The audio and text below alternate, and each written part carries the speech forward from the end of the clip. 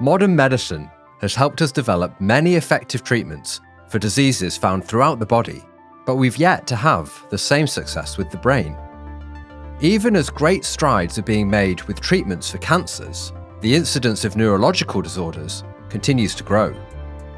Progress is being made, however, with promising results from phase 3 trials for Alzheimer's treatments announced early in 2023. But fundamentally, the brain is a difficult organ to access, both for conducting scientific research and for delivering therapies. One of the challenges we need to overcome is the so-called blood-brain barrier, formed by the tight junctions between the brain's endothelial cells. This barrier controls the passage of molecules out of the blood and into the brain, and so it's not as easy to use the bloodstream to carry therapeutic molecules as we might do for other diseases. Could the blood-brain barrier be the key to treating neurological disorders? How can we target this structure to make therapies more effective? Join me, Stuart Lowe, as we plug into Invent Life Sciences, a podcast brought to you by technology and product development company TTP. Today we ask, can innovations in delivery help us overcome the blood-brain barrier? Delivering drugs to the brain has historically been an invasive and risky process. It wasn't too long ago that the best modern medicine could offer was drilling a hole in the skull and administering the drugs that way. Are we still dependent on these extreme techniques, or have we developed gentler methods? To find out, I spoke with Dr. James Choi from Imperial College London. James leads the Non-invasive Surgery and Biopsy Laboratory and is an expert in the blood-brain barrier. I'm James Choi. I run a research laboratory developing non-invasive surgical technologies. And one of the main focus for me is to develop a device that can deliver drugs to the brain. I've been working on this kind of technology and different variations of it since 2004. And I started my laboratory here at Imperial in 2013. So it's around 10 years from which I've been at Imperial. How big's your research group at the moment? Right now, it's around 6 PhD students. And working on different aspects of your technology? Yes, exactly. Nice. So one of the things that our listeners probably want to know is, what is the blood-brain barrier and why are we trying to overcome it? Okay, so the blood-brain barrier is a very specialized interface along your brain's capillaries, so your tiniest vessels.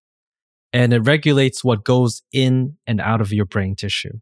And normally this is a very good thing because it keeps all the bad pathogens and unwanted compounds from entering your brain space.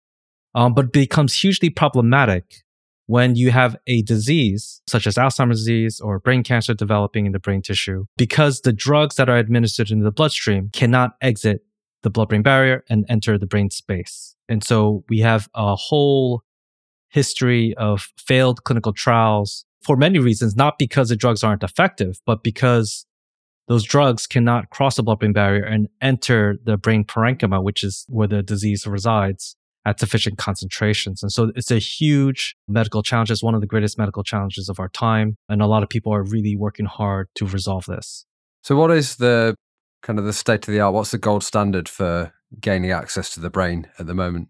There is no great method for delivering drugs to the brain. And so this is why it's such an incredible challenge.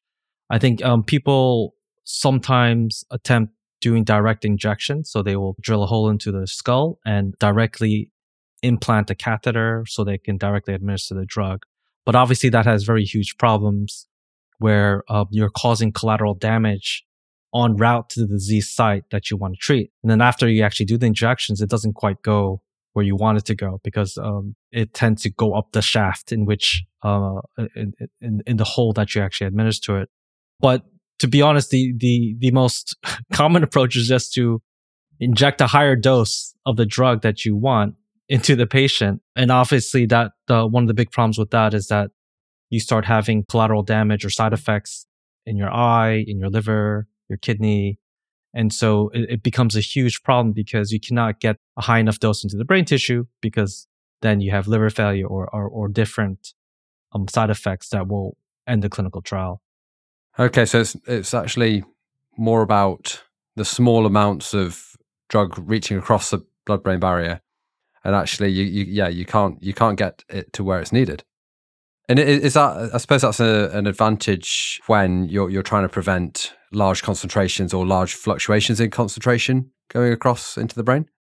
Exactly. I mean, the brain needs a very strict metabolic and ionic soup to function properly. You think about consciousness and memory, and all these things require a very strict environment so that your neurons can fire in a very intricate pattern that can kind of provide these type of features for the brain. So the blood-brain barrier is a good thing. And so we don't want to get rid of it. A lot of methods are just trying to bypass it, circumvent it, or temporarily change the blood-brain barrier permeability so that you can then have this short window in which the drug can actually enter the brain tissue. Yeah, I suppose it's kind of not, you don't want to subject it to some of the variability that you see just in the bloodstream. Right after you took in a meal, for example, you had a chocolate bar, suddenly your brain starts going haywire.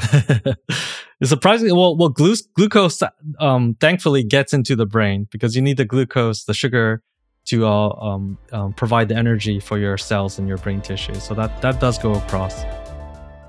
As James explained, the blood-brain barrier controls the passage of biomolecules into the brain and moderates the careful chemical balance within. Surgical techniques to circumvent the barrier are typically what's used for delivery, but with the risk of failure and the highly invasive procedures, you're not going to get too many chances to deliver your drug. Importantly, James mentioned that the barrier does allow for vital chemicals, such as glucose, to enter the brain, and it made me curious about this pathway and how it could be exploited to overcome the blood-brain barrier. So to find out more, I spoke with Sam Barker. Sam is the Chief Business Officer at Somaserve, a genetic medicines company that is developing new formulations to facilitate passage across the blood-brain barrier. So my name's Sam Barker. I'm Chief Business Officer at Somaserve. We are a Cambridge-based biotechnology company, and the focus of the company is to enable delivery of new therapeutics using our technology, which is called PolyNaut. Hopefully our listeners know a little bit about drug delivery, but maybe not about the intricacies of the blood-brain barrier. So why is it a barrier? What are we describing here? It's quite a fundamental protection to our brain, essentially. So I think most of us know that our brain and the cells within our brain are really energy hungry. So for a small amount of tissue, they use up a huge amount of our total energy consumption. And so that means that the brain is very highly vascularized with a lot of blood capillaries in there. But the brain tissue itself is also very sensitive. And so the blood-brain barrier exists to regulate essentially that environment. So that can be nutrients being taken up from the blood into those cells like neurons, but it can also be the exit of waste and then regulating things like fluid and ions. So it's really important to protect the brain tissue from all of those things that are circulating in our blood. And usually, those molecules circulating in our blood are able to diffuse fairly freely into our tissues and organs. But if they were to do that to the brain, they would severely disrupt our sort of cognitive function and brain health. Okay, so it's like a buffer, or kind of like a delay mechanism that means we don't get too many spikes in concentration. Exactly, it's a highly selective membrane. If we think about the capillaries, then typically our capillaries are lined with epithelial cells, and they have gaps between them that allow molecules to diffuse and pass through, and they also have active mechanisms for moving biological molecules through. If we look at the blood-brain barrier, those endothelial cells have got what we call tight junctions. So they're, welded together essentially, and they have no space between them for those molecules to pass. Okay, so a completely different design almost. Yeah, exactly. It has its roots. You can see the roots in the cells in their sort of phenotype from early on, but you can see that they've adapted over time to kind of create that protective layer. It's highly selective. And what do you know about the history of neurological disorders? So how people have tried to treat diseases of the brain in the past? Well, I think it's entering a new era, to be sure of that. So previously, I've worked with companies in the sort of neuro-oncology space, like brain cancer, so thinking about glioblastoma. And then in pediatric cases, you have a disease called DIPG. And these are really difficult diseases, really difficult cancers to treat, especially for DIPG, which predominantly affects children around sort of age 9, have very low cases of survival, if not zero. You end up with incredibly invasive treatments. So there's obviously neurosurgery to try and remove the tumour, but when they're very infiltrative cancers, so it's very difficult to separate the healthy from cancerous tissue. And so there are various different technologies that have been developed for things like packing different chemotherapeutics into those wounds, or for direct delivery using pumps and intrathecal injections. But one of the challenges with the brain is that it's actually very difficult to deliver to a single spot and have a good diffusion throughout the brain. Is that related to the vasculature being quite tight then? Yeah, it can be, but it can also be due to the sort of positive pressure forces. So if you have a tumor growing in a brain, your brain is constricted by your skull. There's actually not much room. So that can also make it difficult. So some companies have been developing technologies like convection enhanced delivery. So that's actually delivering the drug under a pressure. And it's only in the past sort of couple of years where we're trying to expand delivery beyond just having to do direct brain delivery to thinking about how we can develop drugs that are more able to be delivered systemically, so through a vein, but then are able to pass across the blood-brain barrier and into those tissues in a therapeutically effective concentration. And there's always been some small molecules, but as the field moves away from small molecules and towards more targeted drugs, that's where the challenge is laid. Yeah, you don't really want to be doing brain surgery every time you want to deliver drugs to the brain, right? Yeah, exactly. It's acceptable if the choice is that or a really severe disease, but we're trying to tackle diseases that are less acute nowadays and try and find more patient acceptable treatments and things that are also less of an economic cost. Yeah, well, yeah. So you don't need a surgeon present. You could deliver it just like a regular injection, perhaps.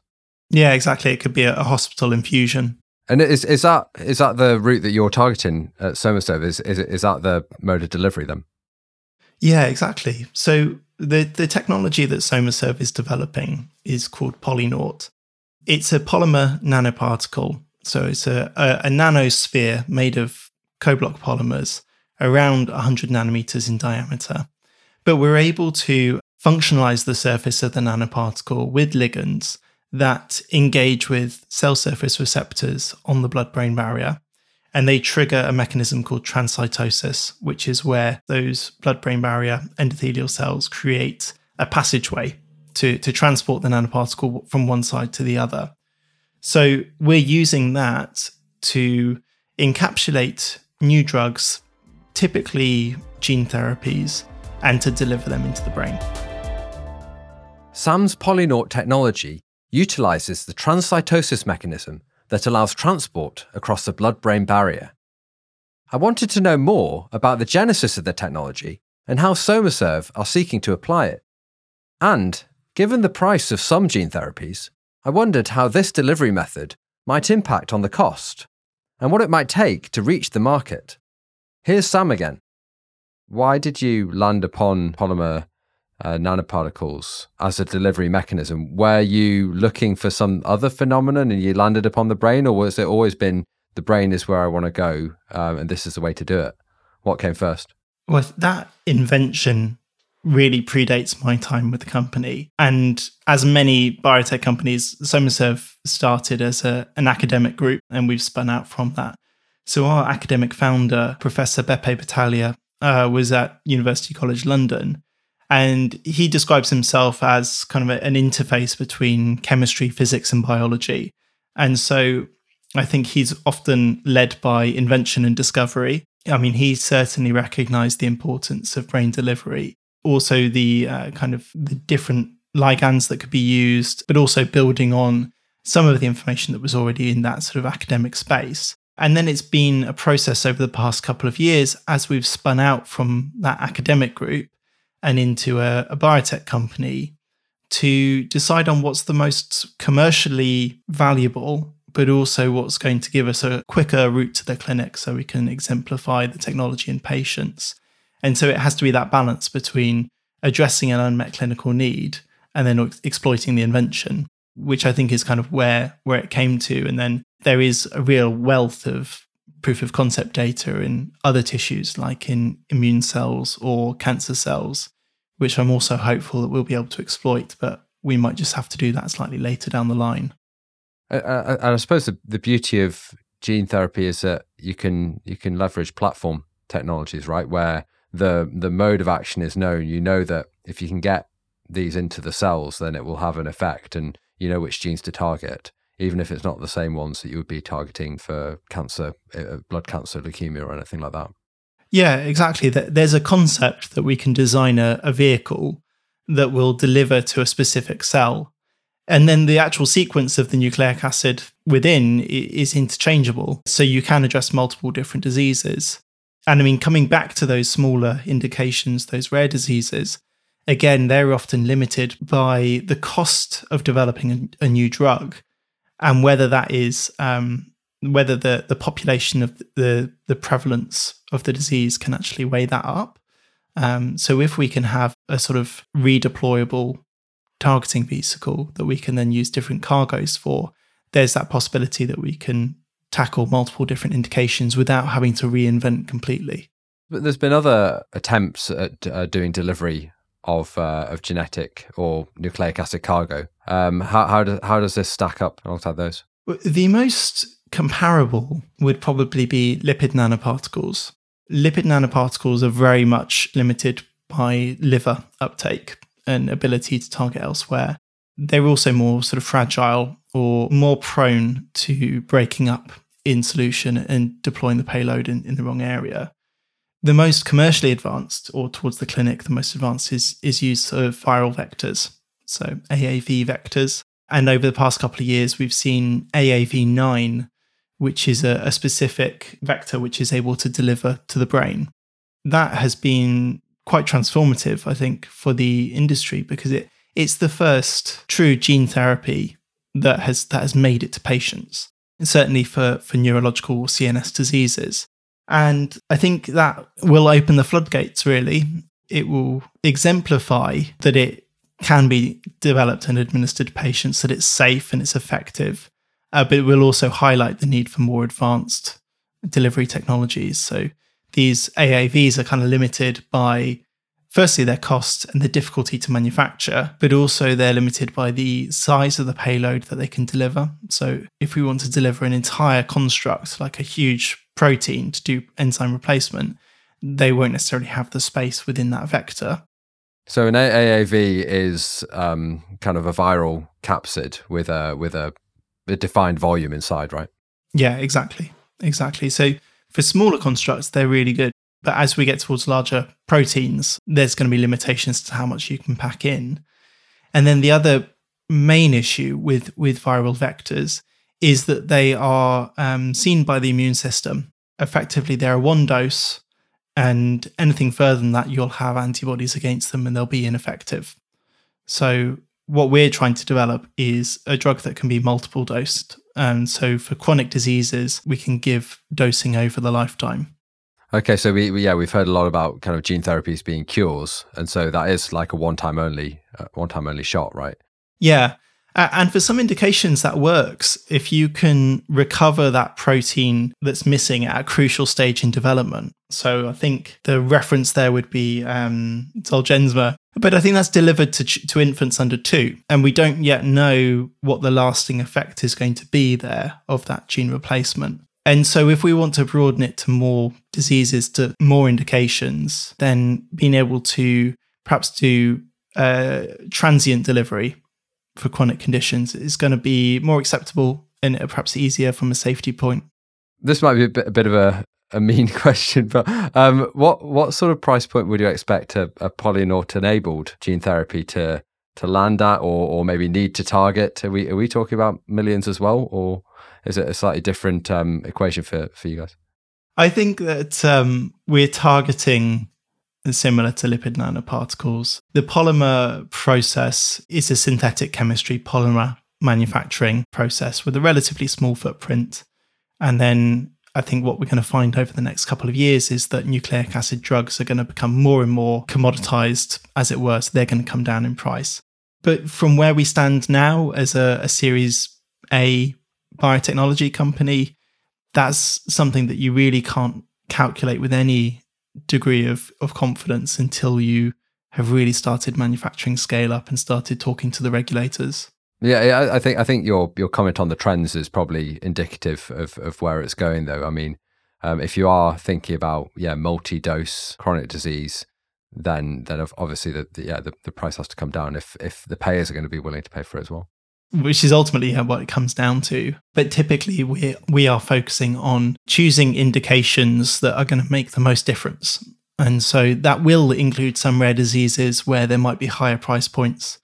But also I would hope that targeting those big CNS problems like Alzheimer's, dementia, Parkinson's will also be within scope. Is that something you're targeting right now, or is that kind of in the next wave or the third wave? We operate a sort of a dual business model.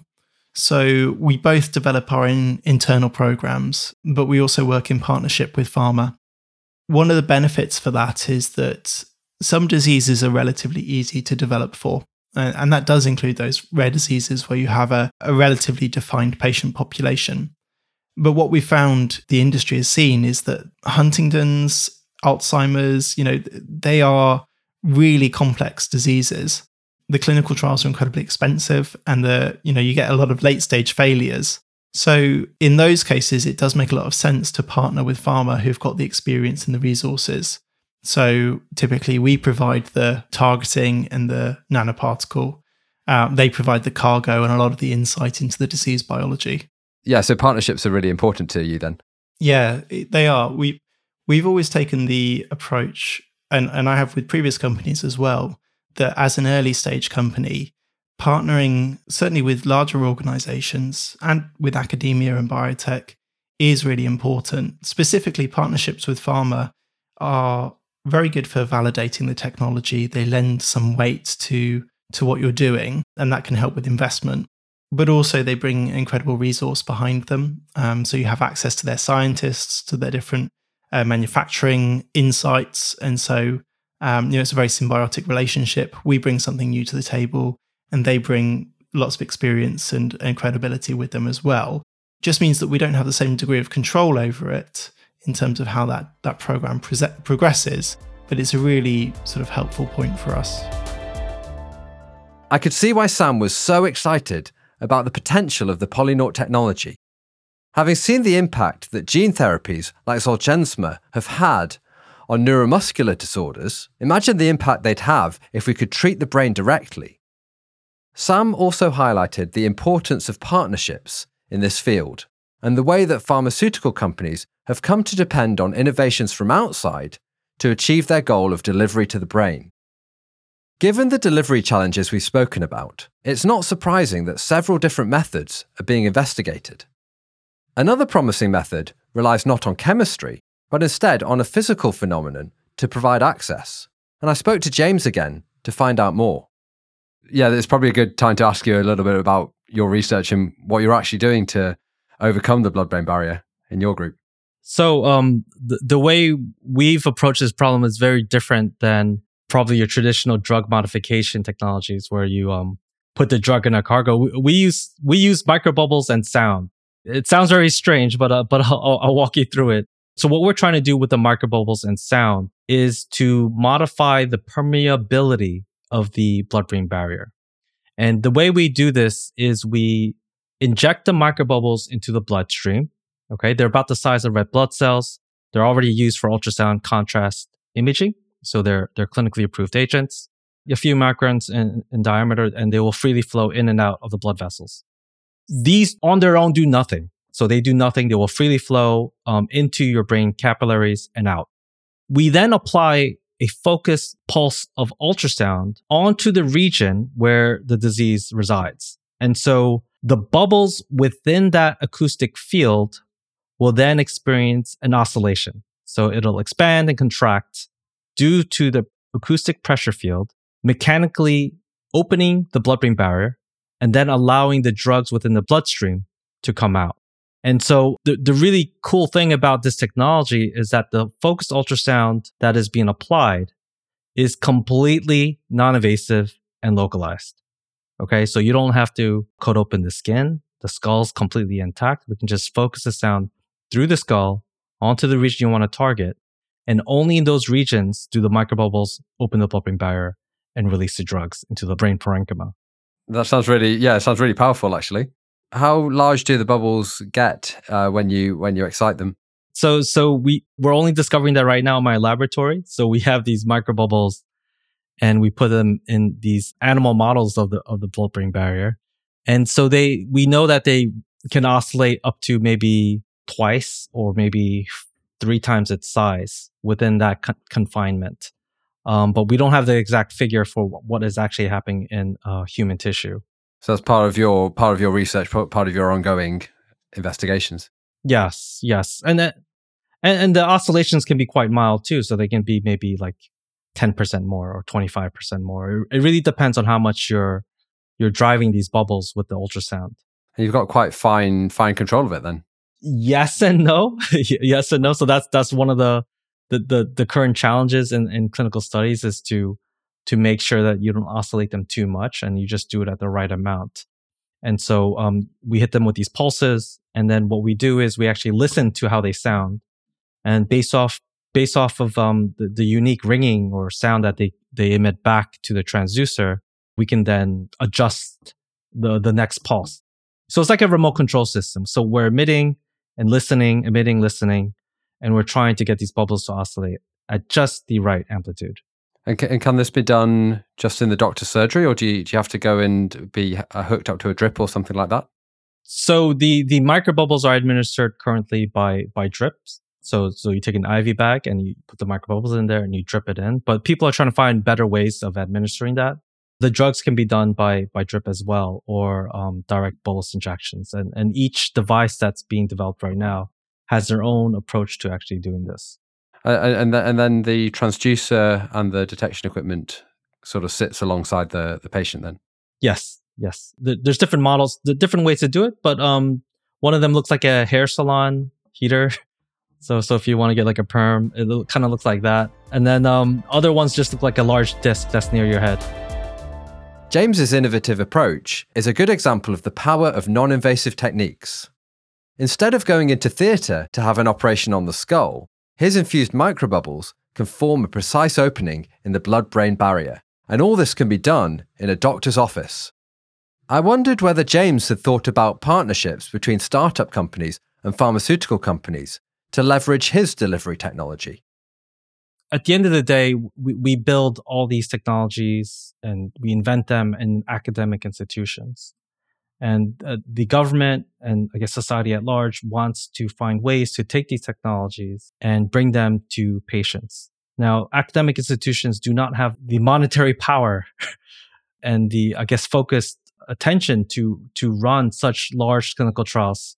Yeah, or the organizational, they're not set up or organized in order to be a commercial, yeah. Yeah, so to get this out to the patient, what you have to do is you either spin out a company or you license the technology to a company and work with them to get that technology into the clinic.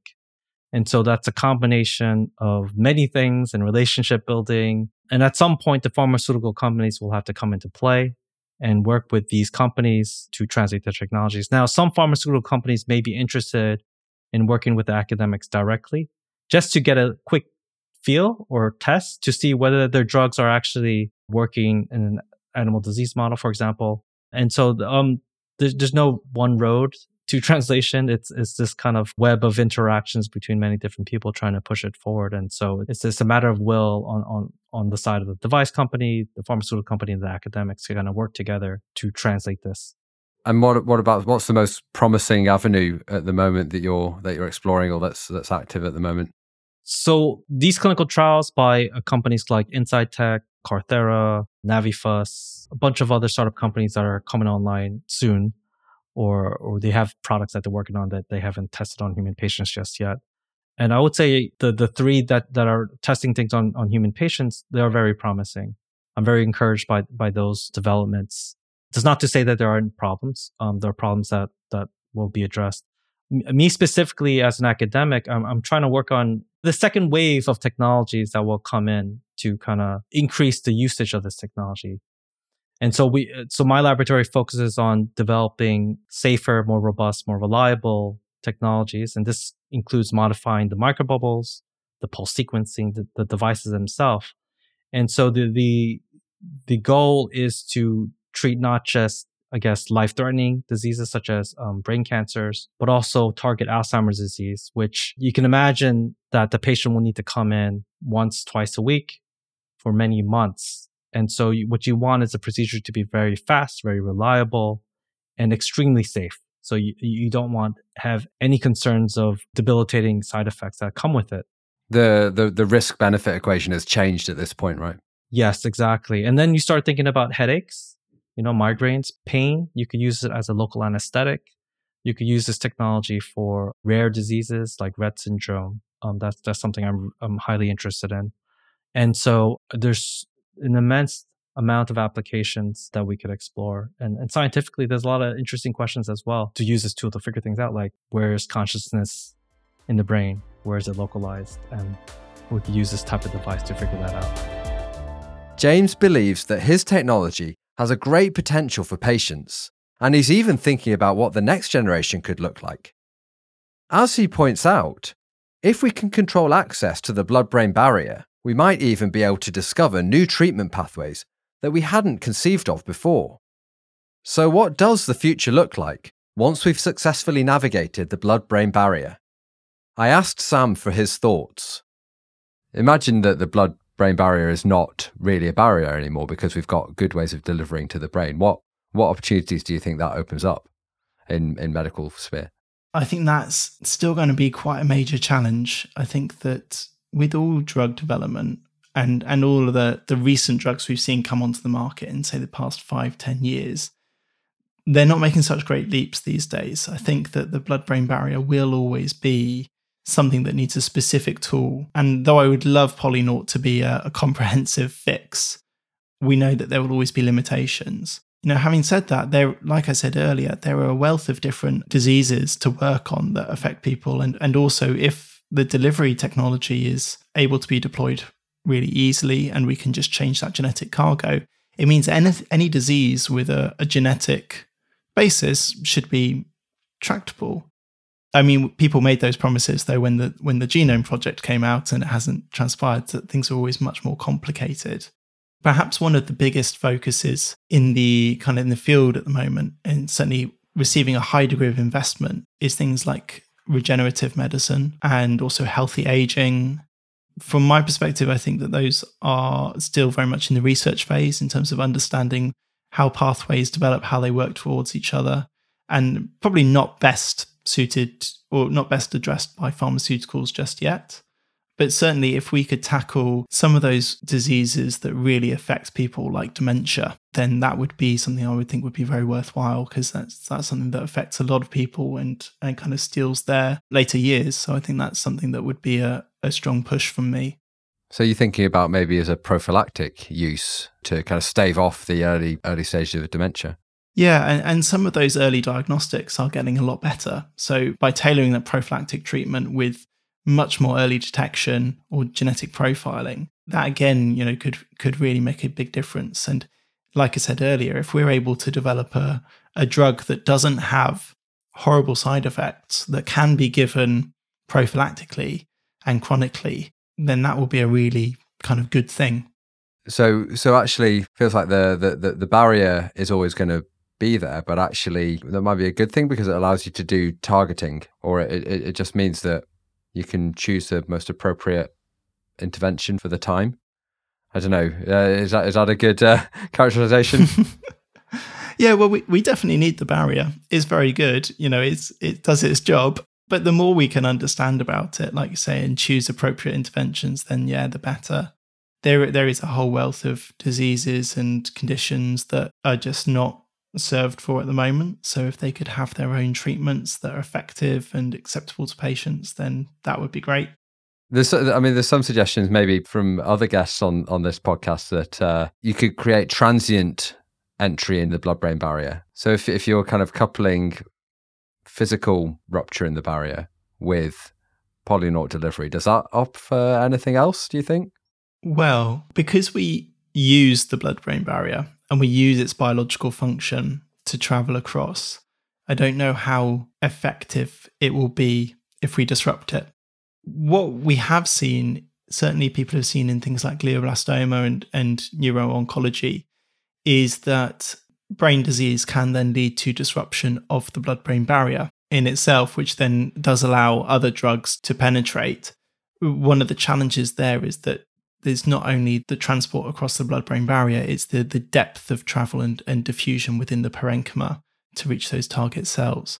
But like I was saying earlier, I think that there's probably not one technology to fix everything, although I probably shouldn't say that. I should probably say that PolyNaut will fix everything. But I think it is important that people are working across all different bases to find things. And some of them will also work together. They'll potentiate one another. Yeah, it's all about kind of different fits. Right tool for the right job. Yeah, exactly. Okay, coming back down to reality and I suppose what's feasible for Somaserve to achieve in the near term. What excites you most about the next couple of years? What gets you out of the bed in the morning? Well, despite a number of people saying that I've gone over to the dark side in business development and sort of corporate development, it's still data, actually. It's sitting down with a team. 1 week you sit down and they say, this isn't working. We're going to have to try something else. The next week you sit down and they say, yeah, it's all working now. We've got this great data. Look at this. How amazing. And it's a proper sense of elation. It really, gets everyone going. And when you're in this small team, the small company, you really feel it all together. You're part of one team and it really makes a difference. So it's great fun. You get the highs and the lows and you kind of have to work out how to navigate them. The blood-brain barrier has been, for a long time, a very real barrier to progress in treating neurological disorders. But could we be seeing some cracks in the wall that would allow development of more effective treatments and improve our understanding of this most vital of organs? Sam and his team are attempting to find passage utilising transcytosis, a biological process that provides transport across the blood-brain barrier. We might hope to see exploitation of other biological processes to reach the treatment site, and Somaserve continue pursuing development of their new formulations. On the other hand, James is exploring the use of ultrasound to open up the blood-brain barrier for treatment. This is a great example of one of the innovative approaches scientists are deploying to create cheap, convenient treatment for those who need it. We look forward to seeing how the field develops in the future. That's all for today. Thanks so much for joining us, and many thanks to both Sam and James for bringing their great experience to this episode.